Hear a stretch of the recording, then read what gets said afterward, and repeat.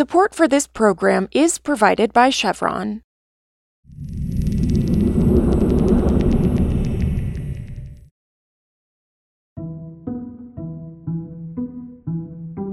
This is Politico Energy. I'm Josh Siegel. For months, the Federal Energy Regulatory Commission was getting pushback over two controversial policies that scrutinize new fossil fuel projects that it's in charge of approving. And because of that controversy, commissioners turned those policies back into drafts. But now, Democrats, who have a 3-2 majority on the commission, see an opportunity for a compromise that has major climate implications. Today, Politico's Catherine Morehouse on the climate concessions FERC's Democratic commissioners might make to get a consensus on pipeline policies. It's Tuesday, April 12th.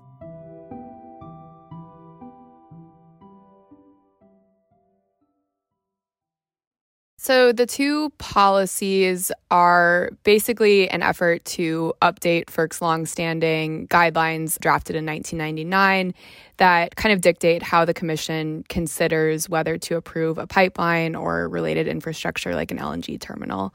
One of the policy statements essentially takes more factors into account like environmental justice, where a project is sited, and landowner issues. So it just is trying to better balance the factors that the commission considers. And the second one sets a greenhouse gas emission threshold and basically says if a project emits this level of greenhouse gas emissions, we consider that significant, and that will trigger further environmental review. Those are the two policies, and they were really controversial because they were a much bigger step than FERC has taken in the past in terms of how it assesses these projects. Right, yeah, so that brings us to this current moment. So you're reporting that majority Democrats are trying to reach some sort of compromise with Republican commissioners on these two drafts. What exactly is that concession that Democrats might have to make here? Yeah, if Democrats are going to get a compromise here, it seems like the biggest issue that they would have to basically concede on is whether the greenhouse gas emission profile of a pipeline or related infrastructure can actually be the basis to say no to that infrastructure. And it's unclear if Democrats would be willing to give up that much, but that's really the sticking point for Commissioner Christie, and folks really don't see him signing on to anything that allows the commission to reject a project based on its climate impacts. You are reporting Christie, a Republican, is central to these negotiations. He's a big character here. What exactly do we know what he is okay with, and why is he so important to this? Yeah, so what he said is that he believes the commission has the authority to regulate the direct emissions impacts of a pipeline, the methane leakage from a pipeline, for instance. He thinks the commission can say, hey, pipeline company, this is a direct result of the way your project is structured, and you need to fix this. But what he doesn't believe is that any sort of indirect upstream or downstream emissions can be regulated by the commission. So the greenhouse gas emissions that are the result of a power plant that gets its gas from that pipeline, the commission can't reject a project based on the impact of that power plant. Right. If Democrats here do decide to compromise and go more in Christie's direction here and remove this climate-based veto authority over pipelines, how do you see that influencing what Biden can do in this area?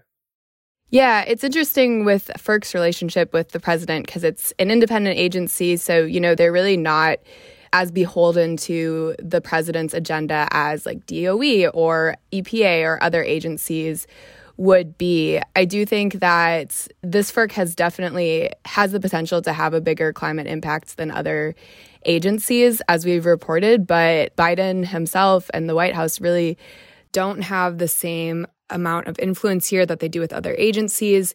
We did see one fundamental disagreement during the Trump administration between the president and then Chairman Neil Chatterjee, who was then demoted, but that was really unusual, and it would be surprising to see that level of interference from this White House.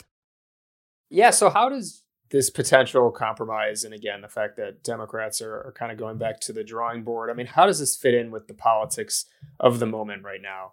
Mainly Russia's war, kind of bringing attention to energy security. We know Democrats might be willing to kind of walk back their preferred policy. I mean, the timing here is tough. I think there's no doubt about that. When FERC issued this policy statement, the pushback was so intense, and several former commissioners said that the oversight hearing that was later conducted and kind of pressing the commission on these policies was one of the most critical and really intense blowbacks the commission has ever faced, kind of on a bipartisan basis. I think it was really politically tough at a moment when the U.S. is thinking about how to export more gas. And then at the same time, they see this regulatory agency saying, you know, we actually want to be more careful with the way we're permitting this infrastructure.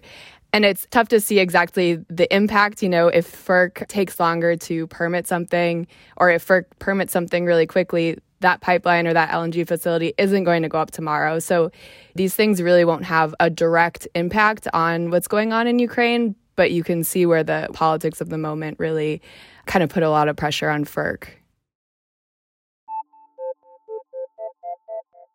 Also, on Monday, Pacific Gas and Electric Company reached a $55 million deal with 6 California counties devastated by 2 massive wildfires in 2019 and 2021, and agreed to 5 years of independent oversight. The outcome comes after the company pleaded guilty to over 80 counts of manslaughter for causing the deadliest blaze in California history just 2 years ago. The company is still being prosecuted for a 2020 fire that killed 4 people, so its legal woes are not over. But advocates are still upset with PG&E, which has caused a series of deadly incidents, starting with the 2010 San Bruno pipeline explosion that killed 8 people. For more news on energy and the environment, subscribe to our newsletter at politico.com/morningenergy. Some of the music in today's show was composed by the mysterious Breakmaster Cylinder. I'm Josh Siegel, and we'll see you back tomorrow.